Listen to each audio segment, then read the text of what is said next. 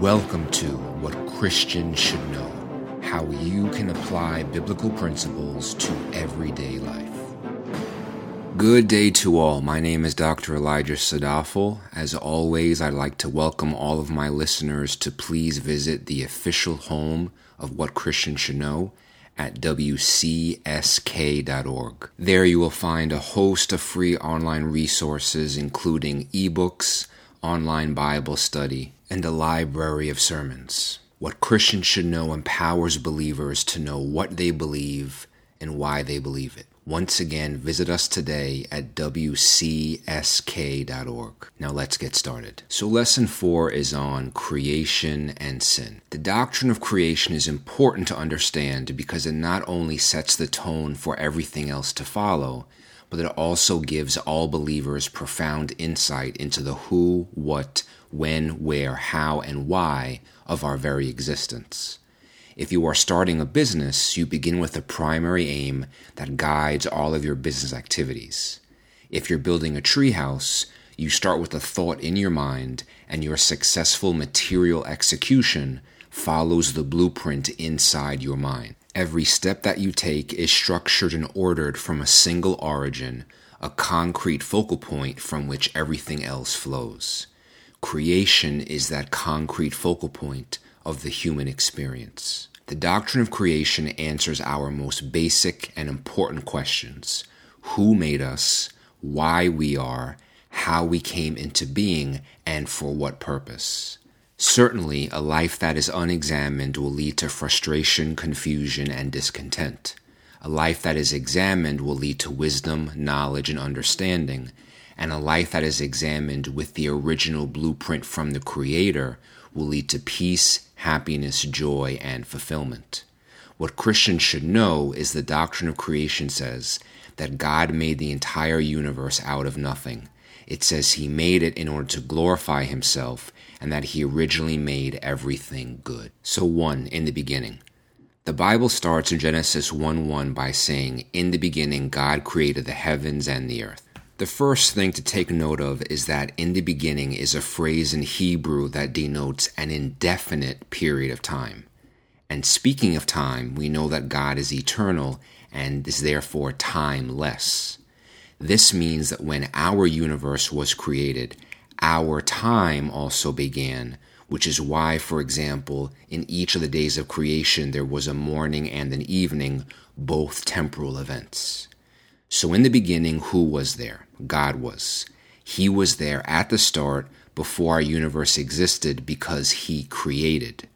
The Bible begins with God, just as everything that we think, say, do, or believe ought to begin with the Lord. So again, Genesis 1:1 says, "In the beginning God created the heavens and the earth." The heavens, plural, and the earth, singular, refers to the entire universe, meaning our planet, celestial bodies, space, the stars, distant galaxies, and everything else that exists out there.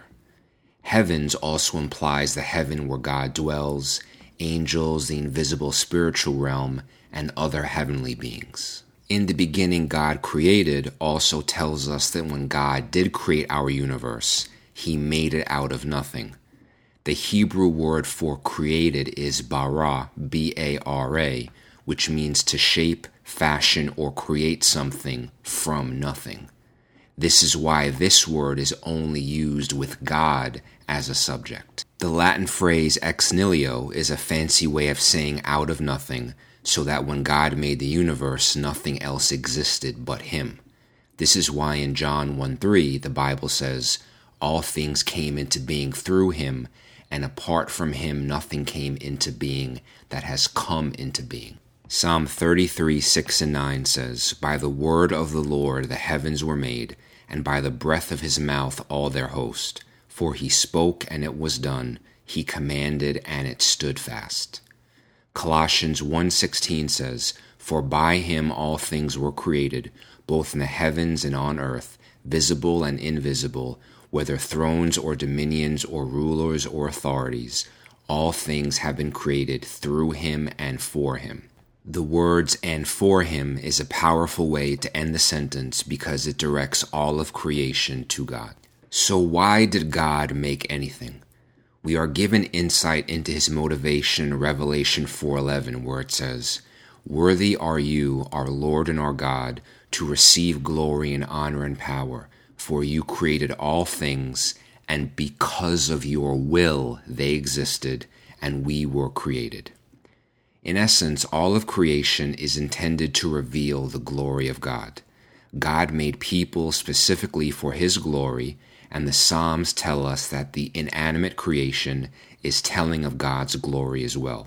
The creation demonstrates the limitless power of God, his authority, his wisdom, and above all else that what he has done well exceeds what could ever be conceived or executed by any part of the creation. The creation reveals to us how great God is, but he did not have to do any of it because God does not need creation. Yet in spite of this, he still gave all of us the free gift to enjoy. And if anyone has ever wondered why people have an innate sense of creativity, the desire to do big things, or the yearning to make things that are beautiful, then all you have to do is consider who made you. And both at the end of each day of creation and at the end of his 6-day creative work, God saw all that he made and that it was good. Yes, sin now exists in the world, but that does not negate the goodness of creation. This realization frees us all from a false sense of asceticism that seeks to reject the material world. This is why in 1 Timothy 4 verses 4-5, Paul says, "For everything created by God is good, and nothing is to be rejected if it is received with gratitude, for it is sanctified by means of the word of God and prayer." The point is that creation can be used in sinful, perverse, selfish, and destructive ways, but that does not mean the creation is inherently bad. Rather, it is how we use creation, either in a God-centered or a self-centered way. I'll speak a little bit more on that a little bit later. A key point to be derived from the above verses is that the entire universe exists because of God, was created by him, and was therefore dependent on him to come into being. Without him, there would be no us. And from a logical standpoint, this has to be the case because if anything existed before God or alongside him, this would contradict the biblical idea that God is sovereign and rules over everything. Accordingly, nothing within or from creation should ever be worshipped because it is subordinate to God. Further, denial that God made the universe ex nihilo, or out of nothing, means that something else is also eternal, just like God. The implication there is that God is not sovereign, not independent, and not worthy to be worshipped alone. And since God made everything, we can be confident that all things come together for God's good purposes. To deny that God made everything means that some things just happened, are subject to chance, and are not part of the divine plan. Because creation is dependent, God is distinct from it, yet this does not mean that God made everything and then went on a break. God is immanent or remains in creation. As it says in Job 12:10, "In whose hand is the life of every living thing and the breath of all mankind." In the second part of this podcast series, I discussed who God is and all of his attributes. We therefore know that God is wholly good, so anything that he makes will be good. God did not begin creating out of malice or evil because that would contradict his character. He began creating out of love. So, in his infinite wisdom, God made you and I for something. To deny that reality means you accept the fact that your existence is pure happenstance and therefore devoid of meaning. Because if you weren't made for something, then all of reality is an exercise in futility that happened because of nothing and is doomed to become nothing. Therefore, love, morality, trust, kindness, motivation, hope, faith, and family mean absolutely zero because they came from nobody and will all equate to not anything upon death. To deny that God exists and has a positive intent for the world is one of the most depressing, dehumanizing, wicked, malicious, and destructive ideologies ever invented, because the best things we'll ever get is already here, and the apex of existence rests on the shoulders of the inherent iniquity of human beings. So after God created the heavens and the earth in Genesis 1:1, the Bible says in verse 2 that the earth was formless and void, and darkness was over the surface of the deep, and the Spirit of God was moving over the surface of the waters. Formless and void is a phrase that means an uninhabitable wilderness. So, from what was uninhabitable and devoid of life, God will now proceed to make what is inhabitable and vibrant. Genesis 1:3-26 consists of the account of the 6 days of creation. At the start of each day, God speaks something into existence, and the Bible repeatedly says that what he saw was good. For example, in verses number 9-13, on day number 3, God creates dry land, the seas, plants, and vegetation, and at the end of his creative work, the text says that God saw that it was good. On the first day, God separated the light and the darkness, thereby making day and night. On the second day, God created an expanse that separated the heaven above it and the waters below it. On the fourth day, God made the sun, moon, and all the stars in the sky. On the fifth day, God made sea animals and birds.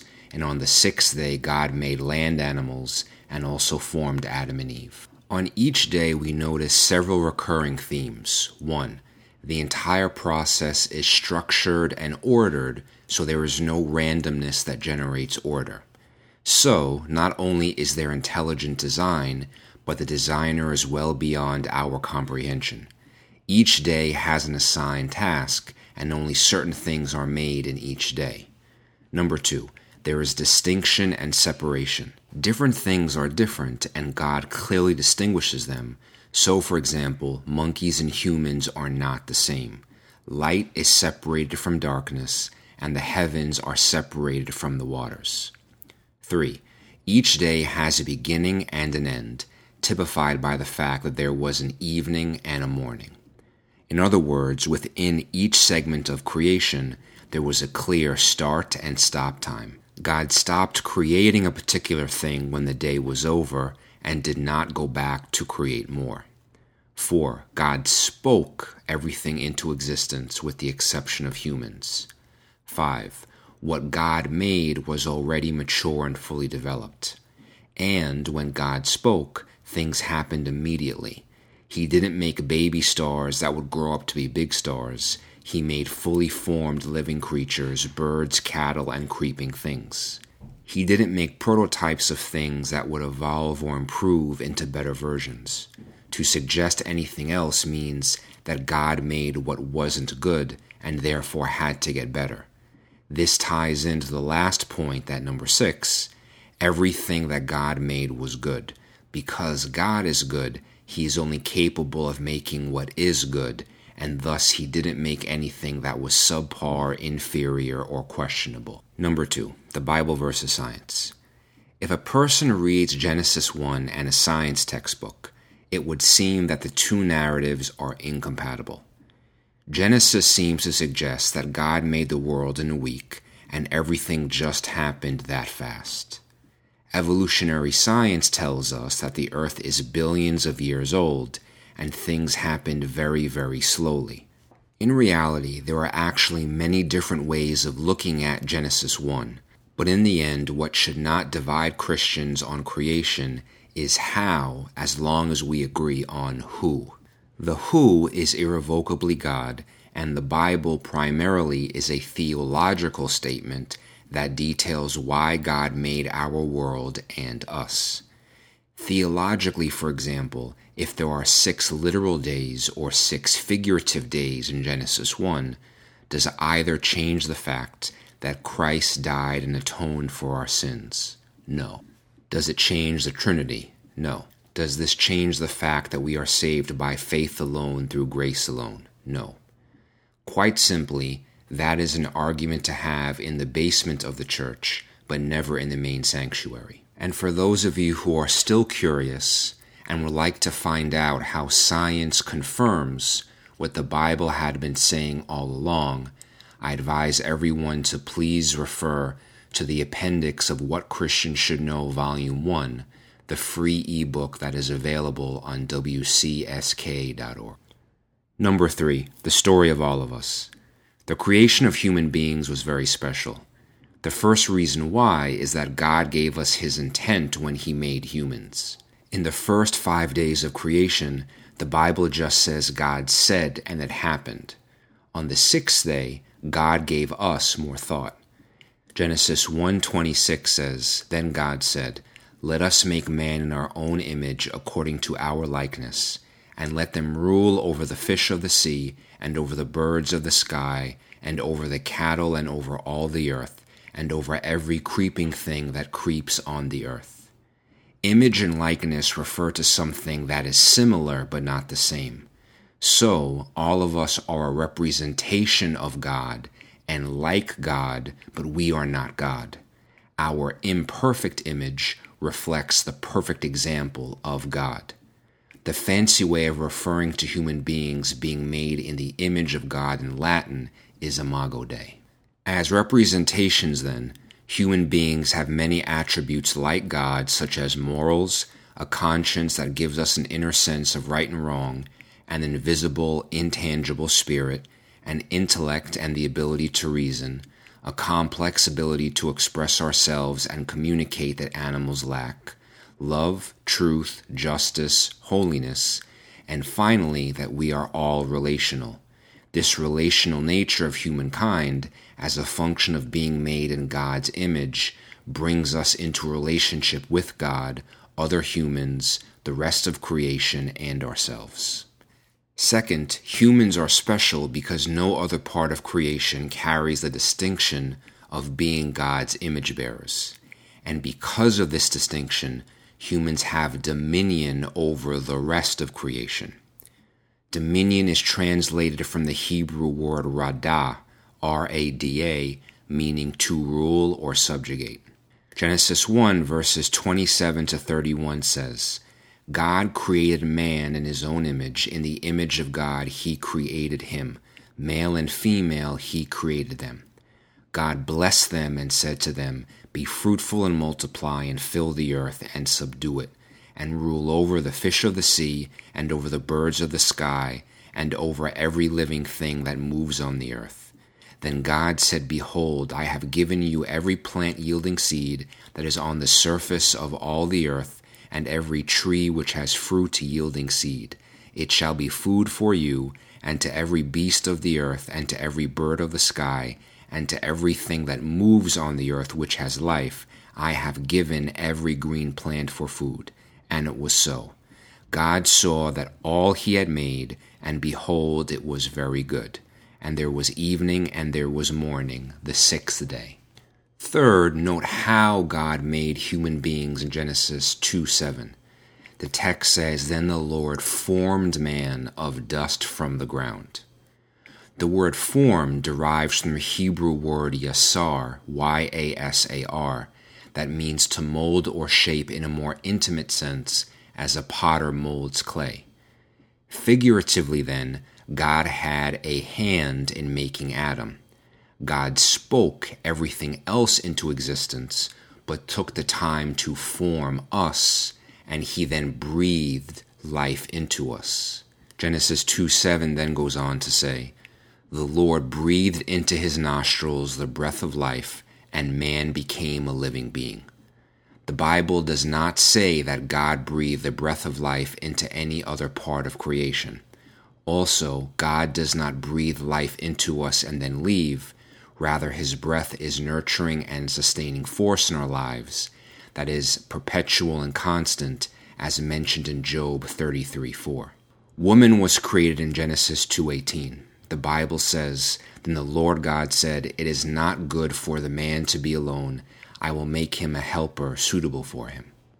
As I mentioned in a prior lesson, God, being one God in three persons, was already in a relationship before he made human beings. So of course it makes sense that we, made in the image of God, ought to be in a relationship as well. So Adam needed a helper because he needed help, and he being alone and not in a relationship was a bad idea. The Bible says that in the created order of time before Eve was made, the physical world, including the beasts of the field, were unsuitable to help Adam. So God caused a deep sleep to fall upon Adam, and he slept. And he took one of his ribs and closed the flesh at that place. The Lord fashioned into woman the rib which he had taken from the man, and brought her to him. Note as well that God did not make another man for Adam to be with. He fashioned a woman. If then man ought not to be alone, the solution to that solitude is not another man.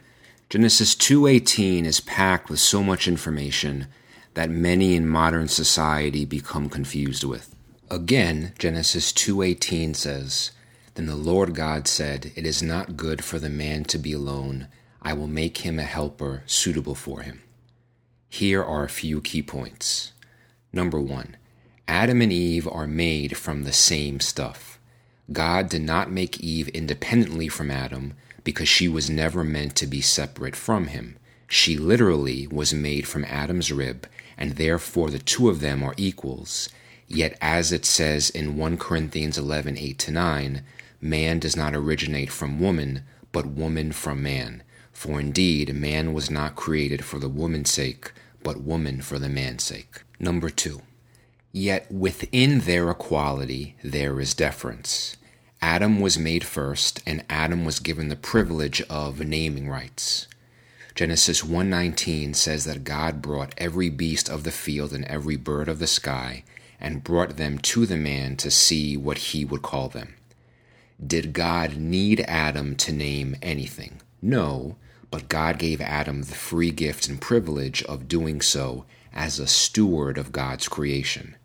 Adam was the creator of nothing, but he had been given privilege over creation only because of God.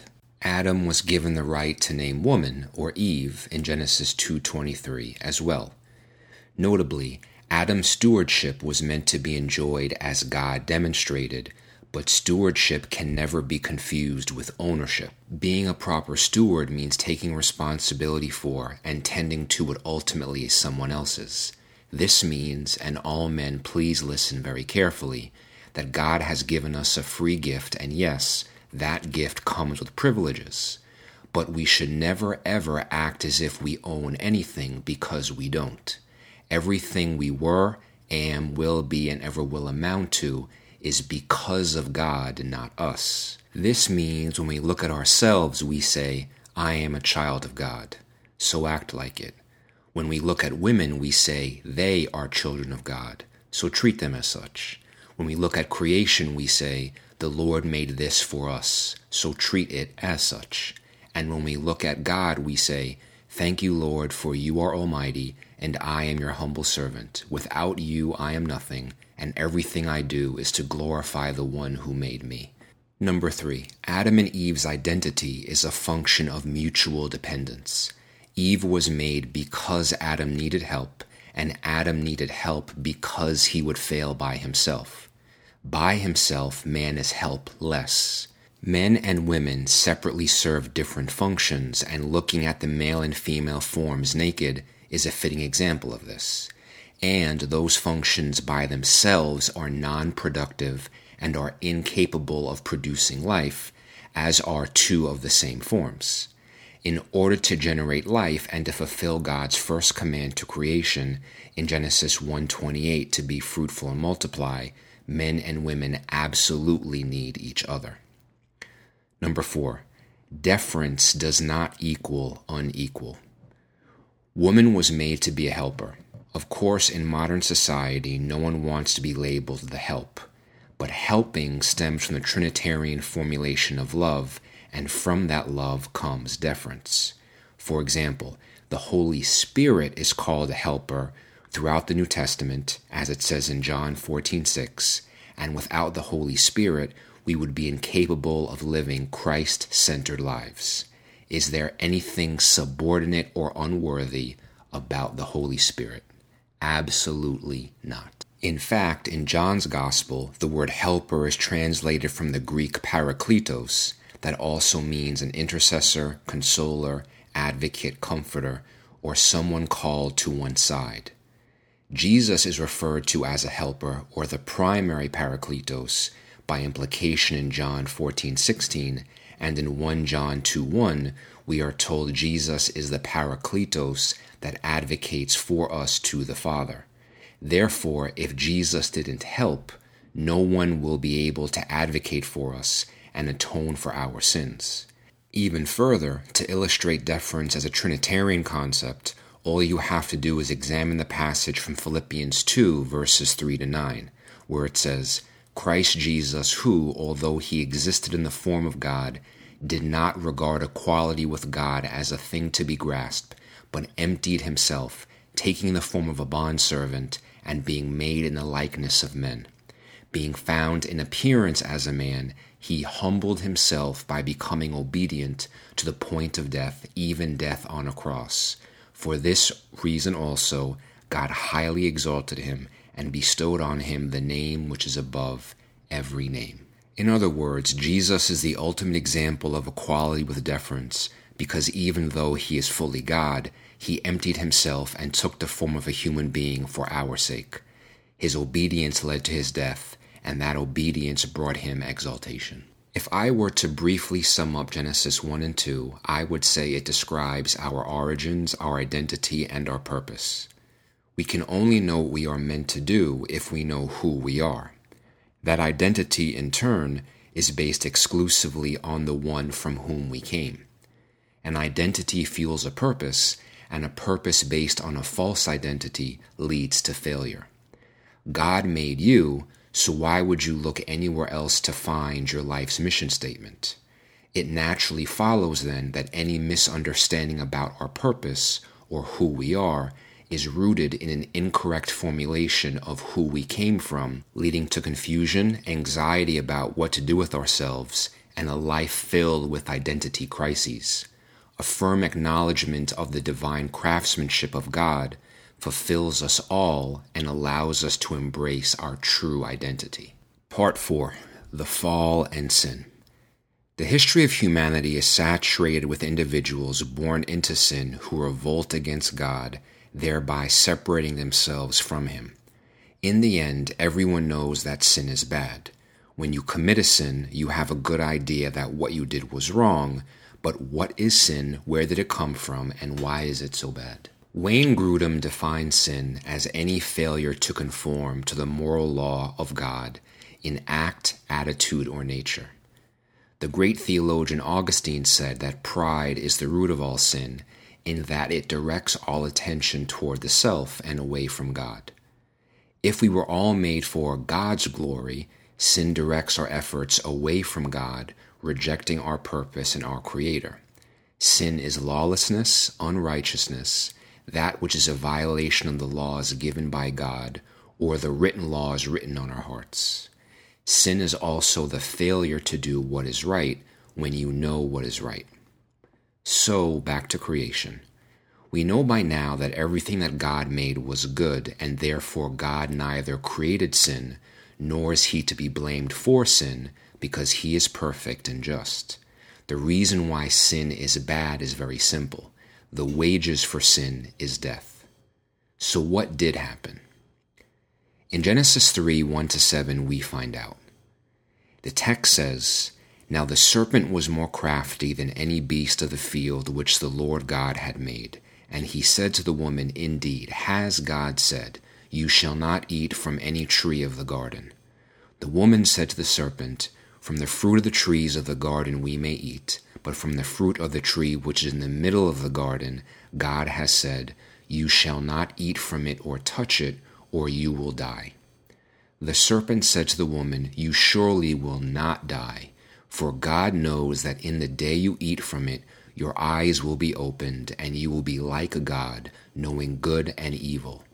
When the woman saw that the tree was good for food, and that it was a delight to the eyes, and that the tree was desirable to make one wise, She took from its fruit and ate, and she gave also to her husband with her, and he ate. Then the eyes of both of them were opened, and they knew that they were naked, and they sewed fig leaves together and made themselves loin coverings. Sin had now entered into creation. Up until this point in Genesis, God gave only one negative command in Genesis 2:17. From the tree of the knowledge of good and evil you shall not eat, for in the day that you eat from it you will surely die. The serpent in the Garden of Eden asked one of the most loaded questions in the entire Bible.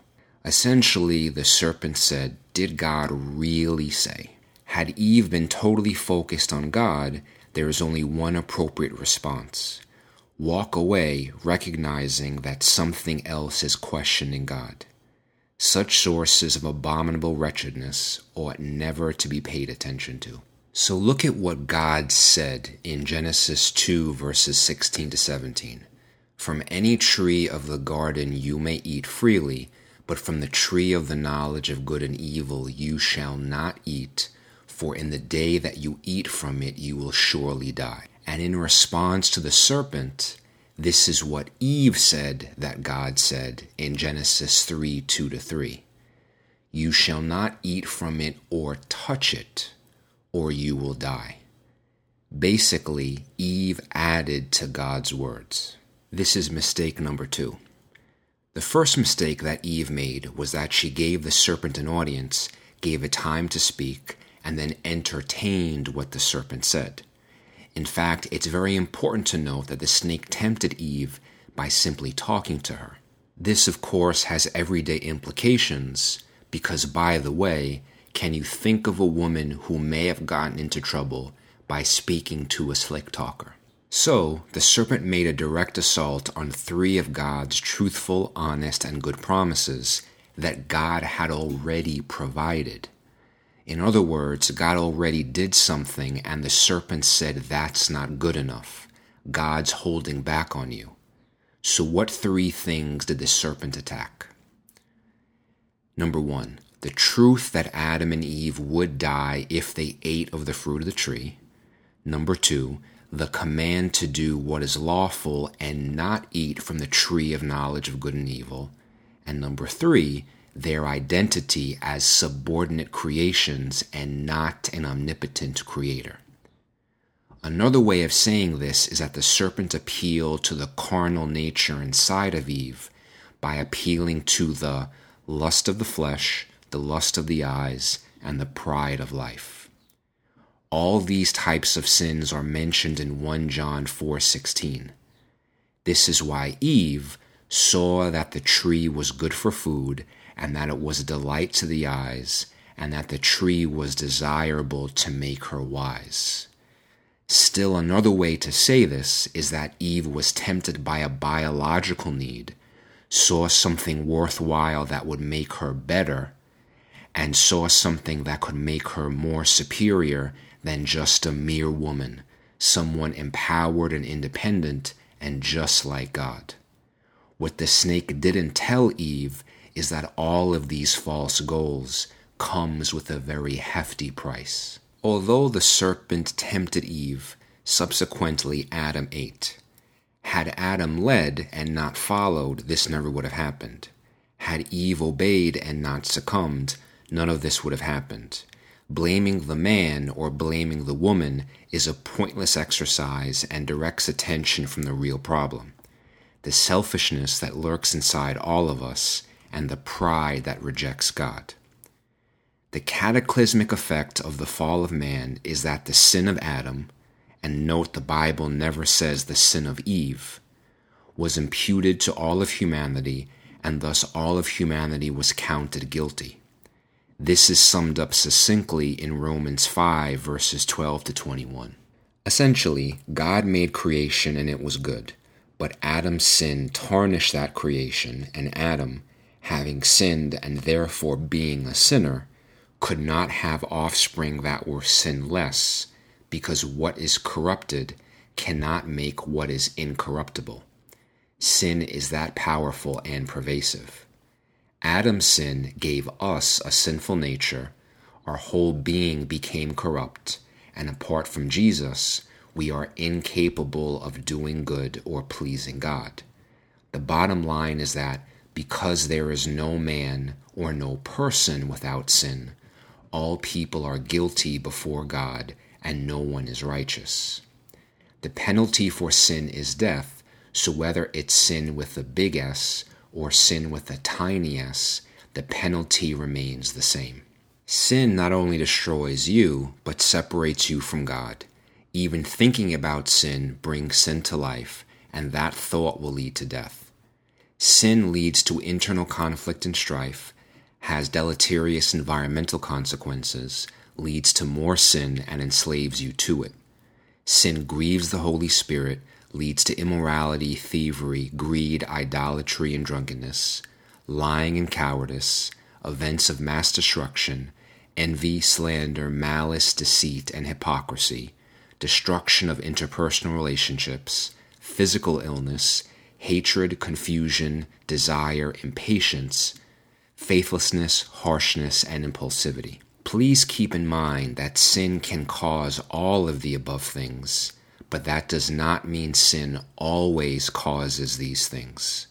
For example, Christ was sinless, but experienced some of the most horrific and barbaric things ever known. To go back to the concept of helper for a moment, please pay special attention to who God called after Eve ate the fruit. Eve is the helper, which means she is not the one who is ultimately accountable. This is why even though Adam and Eve sinned, God called on Adam only. Genesis 3:9 says, "Then the Lord God called to the man and said to him, 'Where are you?'" With privilege comes responsibility. To highlight just how quickly sin disrupts what is good, pay attention to how many times Adam uses the term I after God calls him. Genesis 3:10-13 says, "He said, 'I heard the sound of you in the garden, and I was afraid because I was naked, so I hid myself.' And God said, 'Who told you that you were naked? Have you eaten from the tree of which I commanded you not to eat?' The man said, 'The woman whom you gave to be with me, she gave me from the tree, and I ate.' Then the Lord God said to the woman, 'What is this you have done?' And the woman said, 'The serpent deceived me, and I ate.'" Before sin, in Genesis 2:23, Adam sang about how great Eve was. After the fall, he can't stop blaming her for what happened. Since sin disrupts relationships, Adam separated himself from Eve and labeled her as defective and something that a defective God gave him. Adam now has become the center of his own universe, so if he fails, it can't be his fault. God, women, circumstances, weight, race, drugs, class, upbringing, friends, habits, politics, height, eye color, and ideology all become crutches upon which he falls in order to dismiss himself of all responsibility. Any man that abuses his God-ordained position to take authority must always first consider that when God comes knocking at your door, it doesn't matter who did what. He holds you accountable first. Now, the story of our first parents could have ended here, but it didn't. In fact, sin cannot and does not overpower God, and Jesus will ultimately conquer sin. That is, while sin, and therefore death, reigned because of one man, the sins of all of humanity were paid for by the death and atoning sacrifice of Jesus. One man condemning everyone is a bad deal, but an even better deal is everyone being set free by one man, who is Jesus. Finally, it compels us all to think the choices Adam and Eve made not only were foolish but irrational. They lived in the Garden of Eden, a place of pure, pristine, and untainted beauty where scarcity did not exist, nor did pain, heartache, or suffering. But for the illusionary chance to be like God, they both believed a lie that offered a false assurance of gain, when in actuality Adam and Eve needed nothing. Through this voluntary act, Adam and Eve turned away from God and pursued a course of self-interest, and ironically, in the end, they both got what they wanted, knowledge of good and evil, but neither considered the cataclysmic cost that choice would have. The serpent, representative of Satan, is fully aware that he cannot overpower God, so he does the next best thing and lures God's creation away from the Lord. Lucifer was the first to rebel against God, and he persistently tries to lure us away from God all the time. In our lives today, the way Lucifer does this isn't a fruit, but the false promise that there is always something better in many different forms. Money, power, fame, body image, acceptance, love, friendships, acknowledgement, and even church authority. A helpful way to view the entire creation narrative is to first realize that God didn't have to do any of it, nor did he need creation. But because he is relational and a loving God, he claimed his ownership over creation by giving it all away. He made the entire universe and our known world as an offering, and he made us the dominant stewards of that free gift. And because God is timeless, he already knew that when he made us, we would reject him, but he went ahead anyway. Why? Because that's how powerful God's love is. He can say yes to us even when we say no to him. And it's proper that creation was made on his terms because we are the dinner guests and he is the host. His love becomes even more apparent in how he reacted after Adam and Eve sinned. God responded to those who rejected him by providing for them. Genesis 3:21 says, "The Lord God made garments of skin for Adam and his wife, and he clothed them." And when you think about this logically, Adam and Eve had to be kicked out of the garden, because if not, they could have eaten from the tree of knowledge of good and evil, and thereby sustain their immorality for eternity and be doomed in their fallen state. There would be no atonement, no salvation, and no release from sin. Still, even though the serpent intended to mock God and spit in his face through temptation and sin, death now served a purpose. The devil thought death would be his championship ring, but now the death of those who believed would be the ticket into heaven for eternity. And God, knowing humans would reject him beforehand, also knew they could not come back to him without his help. So in his unceasing love, God pre-decided to save creation by sacrificing himself for all of us. So before Adam and Eve were kicked out of the Garden of Eden, God already had a plan in place to save them. He tells the serpent, "Because you have done this, cursed are you more than all the cattle, and more than every beast of the field. On your belly you will go, and dust you will eat all the days of your life. And I will put enmity between you and the woman, and between your seed and her seed. He shall bruise you on the head, and you shall bruise him on the heel." The "he who shall bruise" points directly toward Jesus. The serpent thought he could outdo God, but God already had a plan. Adam and Eve thought they could be like God, but God already knew what would happen. All of their mishaps and failures would now set up the greatest phenomenon in the entire history of known existence: the incarnation, life, death, and resurrection of Jesus Christ. It now becomes clear how all things come together for the good of God's purposes. Thank you for listening to What Christians Should Know. For more valuable content, please visit us at chesadafel.com. For general inquiries, email us at info@wcsk.org.